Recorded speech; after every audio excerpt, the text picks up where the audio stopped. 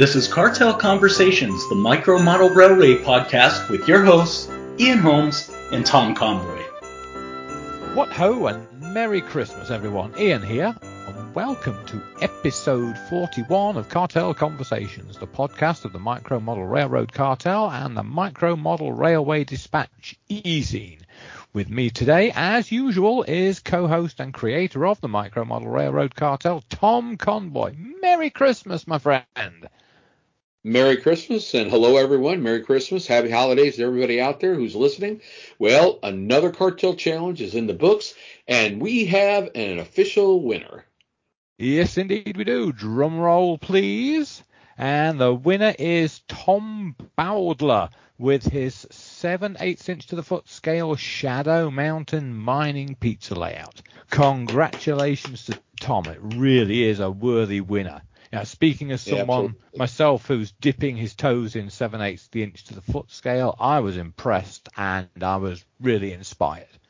I have to say, when he shared the layout prior to the official contest entry, I told myself, oh man, this is going to win. Outstanding work, Tom. You really did a nice job on that. And, of course, you never know how people are going to vote. But I was not surprised. I kind of figured he'd be the winner on that one. And we're going to talk a little bit more about that in a little bit. But now it's time to do some project updates. And I'll go ahead and start first. My model railway benchwork, it's actually been cleaned off, and I've got my Christmas village display with my Lionel trolley set up and all my ceramic village buildings. And that means no modeling projects until after Christmas, and I'm going to be diving back into working on my Soggy Bottom Hollow Pizza. I'm also going to be working on an old layout that just seems like it can never get finished, the Westcott Mine and Mill GN15 layout. It's going on almost 9 years now. Keep putting it off. Those are the two projects I'm going to be working on. So how's your O-scale micro coming along? Yes. Well, I did do my annual tidying of my workbench last week, and so there's lots of clear space on there, and who knows what I'll actually be doing? I know. I think I do. Well, I'm just not telling yet. Oh, keeping secrets, are we? Well, I just got too many ideas. You know what I'm like. It's just one idea runs into the next one. So I have a few ideas, and I have actually been doing a bit of research ready for next year's Christmas challenge layout. So I've not been researching my layout. I've been researching the ideas for it. So when it comes to the release of the contest in March, I'll have the answers to all the questions that people are going to pose. That sounds great. As you know, the whole thing about trains under the Christmas tree and how they got there fascinates me. The amazing thing is that no one really knows how it all started. So I've been engaged in an ongoing research project over the past few years to see what I could find out about the history of the tradition. I think it all stems from the Germans, of course.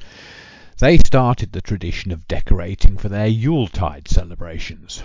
Yuletide is the 12 nights from the winter solstice to the new year. This decorating was known as Putz. Putz comes from the German word meaning to decorate, putzen. And as the Moravian Germans became Christianized, they used the Putz to celebrate scenes from the Nativity. Part of the tradition was that families would go out into the forests before the solstice to harvest mosses and lichens, tree bark and rocks and stones and such like to dress these scenes. It's interesting to note here that lichen has been for a very long time a preferred material for railway modellers in creating their scenery. In fact, many modellers still do use it. I even have some in my basement that I picked myself a few years ago. The tradition spread to the New World when these families emigrated to the US. The Moravians settled in the Lehigh Valley area around Bethlehem, Pennsylvania, and they carried their traditions on, setting up putzes in their homes. The first record of Putz in America appears to have been in the mid-1800s when a Philadelphia Ledger newspaper reporter described them in a visit to Bethlehem, Pennsylvania in 1848. He visited churches and houses and was amazed by what he saw. He described the scenes from the Nativity, like the Adoration of the Magi, the Annunciation to the Shepherds, and others. He described them all in great detail, even down to their construction with rocks and mosses. As the tradition developed, putses got bigger and bigger, and in 1867 a public putz was opened in Philadelphia to raise funds for the Bethlehem YMCA. Non-biblical things began to be added to the scenes, and putz building started to become more secular than exclusively religious. The size of these scenes meant that they now started to take weeks to build up. It was very much, though not exclusively, a task for the men of the house. Cast iron toys emerged towards the late 1800s in the form of homes and carriages, fire engines, such like. So when trains came onto the scene in the 1880s, they too found their way into the putz. People created villages at the base of the tree with items like model farmhouses that they made themselves, models of their own homes. So there was also cheap paper houses began to appear in local department stores, and people would buy these and make them up, and these too could find their way into the putz. As time went on, these putzes became more and more complex. Clever builders started to add running water to their scenes. The Pennsylvanian Dutch in Allentown, Pennsylvania, took the idea a step further, and they opened their houses to the public to show off their putzes. This sort of sounds like the late 19th, early 20th century equivalent of decorating the outside of your house with lights and figures, doesn't it? Newspapers would report on the town's putzes, and if you made the newspaper list, well, that would be a pretty big deal. The putz seems to have reached its peak in the 1920s. There's photographs out there of vast multi-level schemes with running water as well as trains under the trees. After that, though, came the years of the Great Depression and the war. The putz popularity waned as people needed money for more important things in their lives. Though the Central Moravian Church in Bethlehem, Pennsylvania, has opened its door to the public every Christmas since 1937 to show off their putz.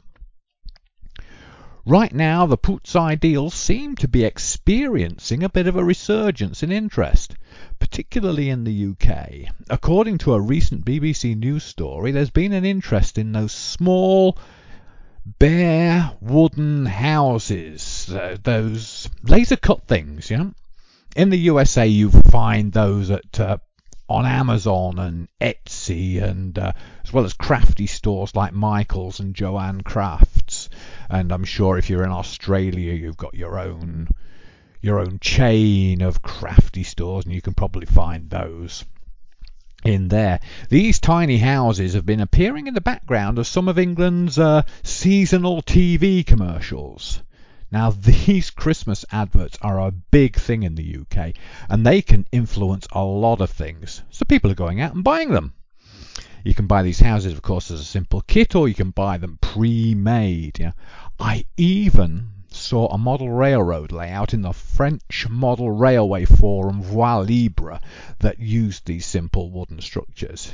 It looked most effective. It was quite unique. I'd never seen anything like it before.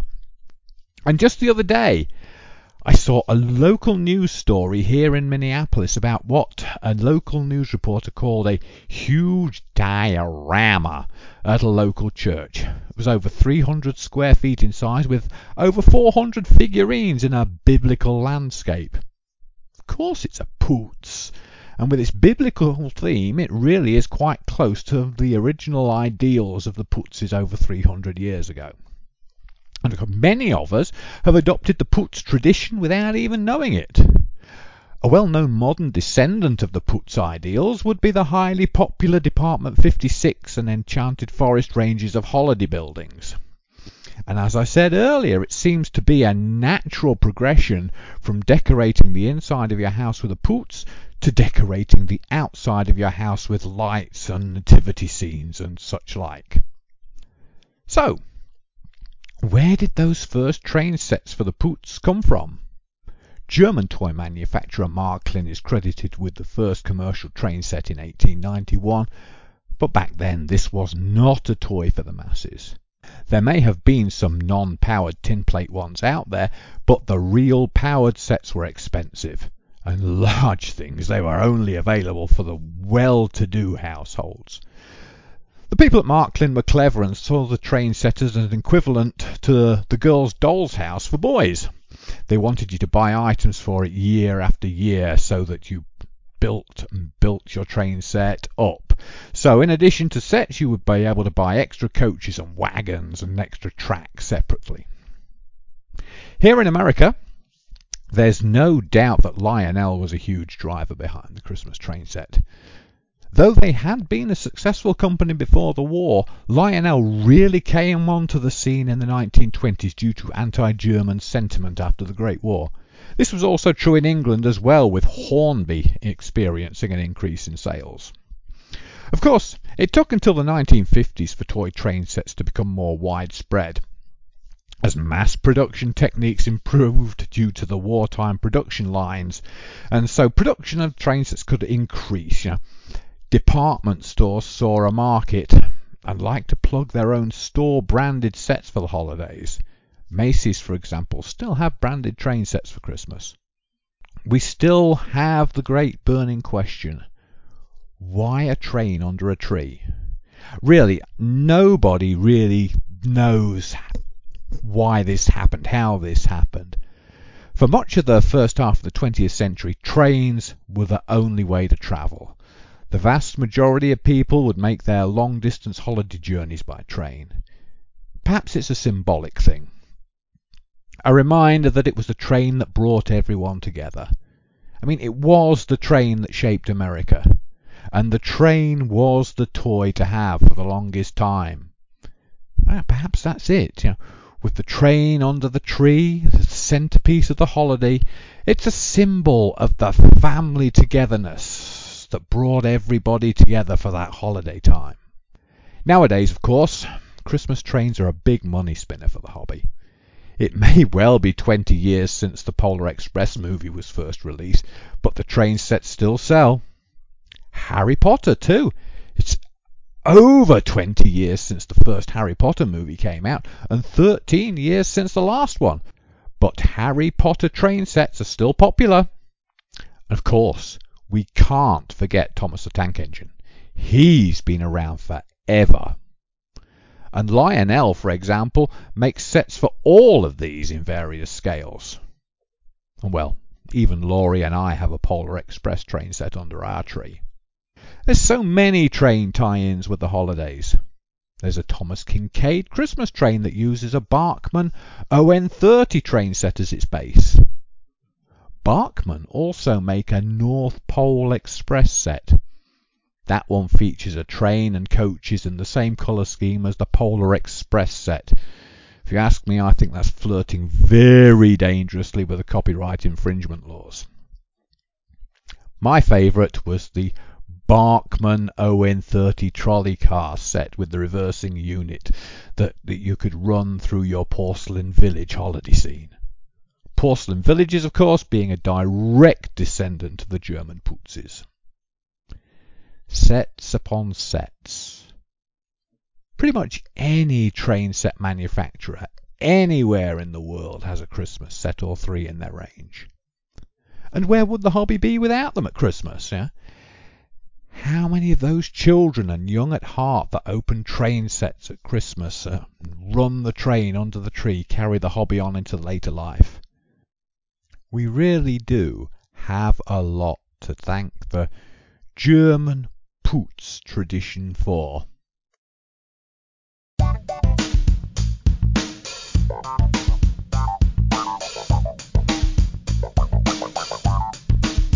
The Micro Model Railway Dispatch is the journal for those interested in the designing, building and operating of micro model railway layouts. Released 4 times a year and full of inspirational layouts and articles, it's your gateway to the world of micro layouts. The Dispatch is free and available for download from micromodelrailwaydispatch.com. There you can download the current and all back issues. You can also show your appreciation and support for the magazine's future through buymeacoffee.com.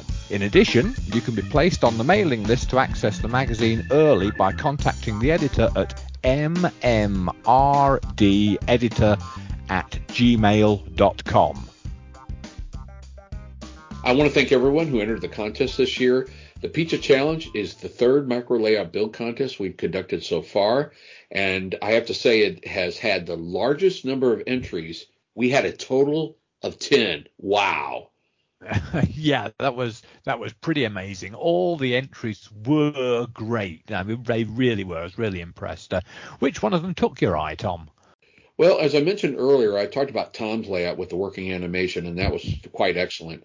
And then Marshall Stull, he had his layout. I have to say, I liked the whole thing. I liked just that style. I really liked that. But I have to say that I really liked the Clockwork layout by Ben Bucky. Or Buckeye, I'm not sure, but I'm going to say Bucky. But if it's not, I apologize, Ben. But that one ended up getting my vote in the end. Just listeners, just to let you know, what we kind of do is Ian and I, we really kind of hold off our votes just in case we have to do any tie-breaking votes. I know maybe a day or so before, Ian, I know you cast your vote. I went ahead and waited. It didn't look like we were going to have a tie, so I ended up kind of got busy with things, and I had to make my vote at the very last minute because I've been busy doing other things, but I did. And I went ahead and voted for Ben's, and I really did that because the more I looked at his layout, the more it grew on me, and it just was very nostalgic. It made me think about an old Clockwork Marx train set I had when I was about, I'd say 7 or 8 years old. It just brought back those memories of Christmas time and all.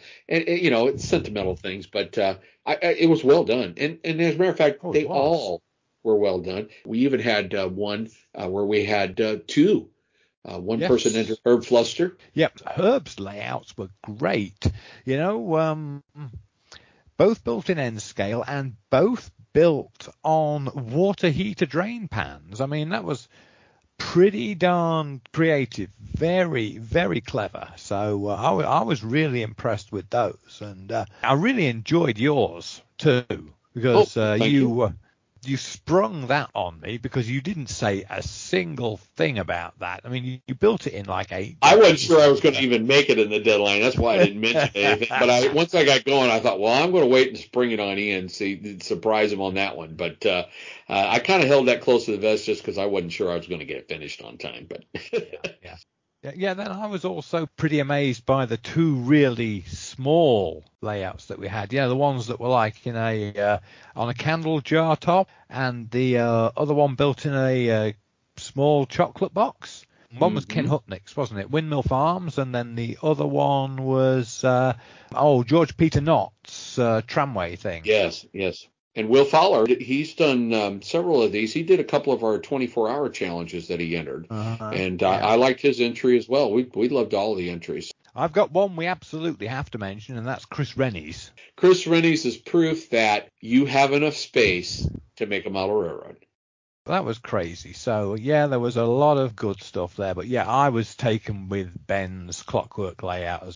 I was torn between that one and Tom's, and the thing was, it's like I'm trying to work in 7/8 myself at some point, and so I really had a appreciation for what he'd done, so that was why it got my vote in the end. I really leaned heavily towards that.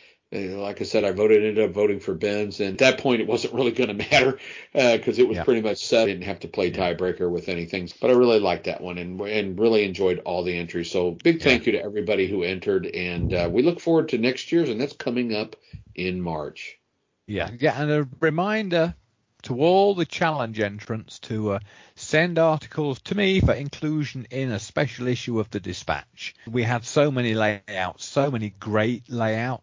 We could do a special issue of the Dispatch on pizza layout. If you don't send them in, there won't be a special issue. So the onus is on everybody to get their layouts into me. So I've had a couple already, so I need eight more.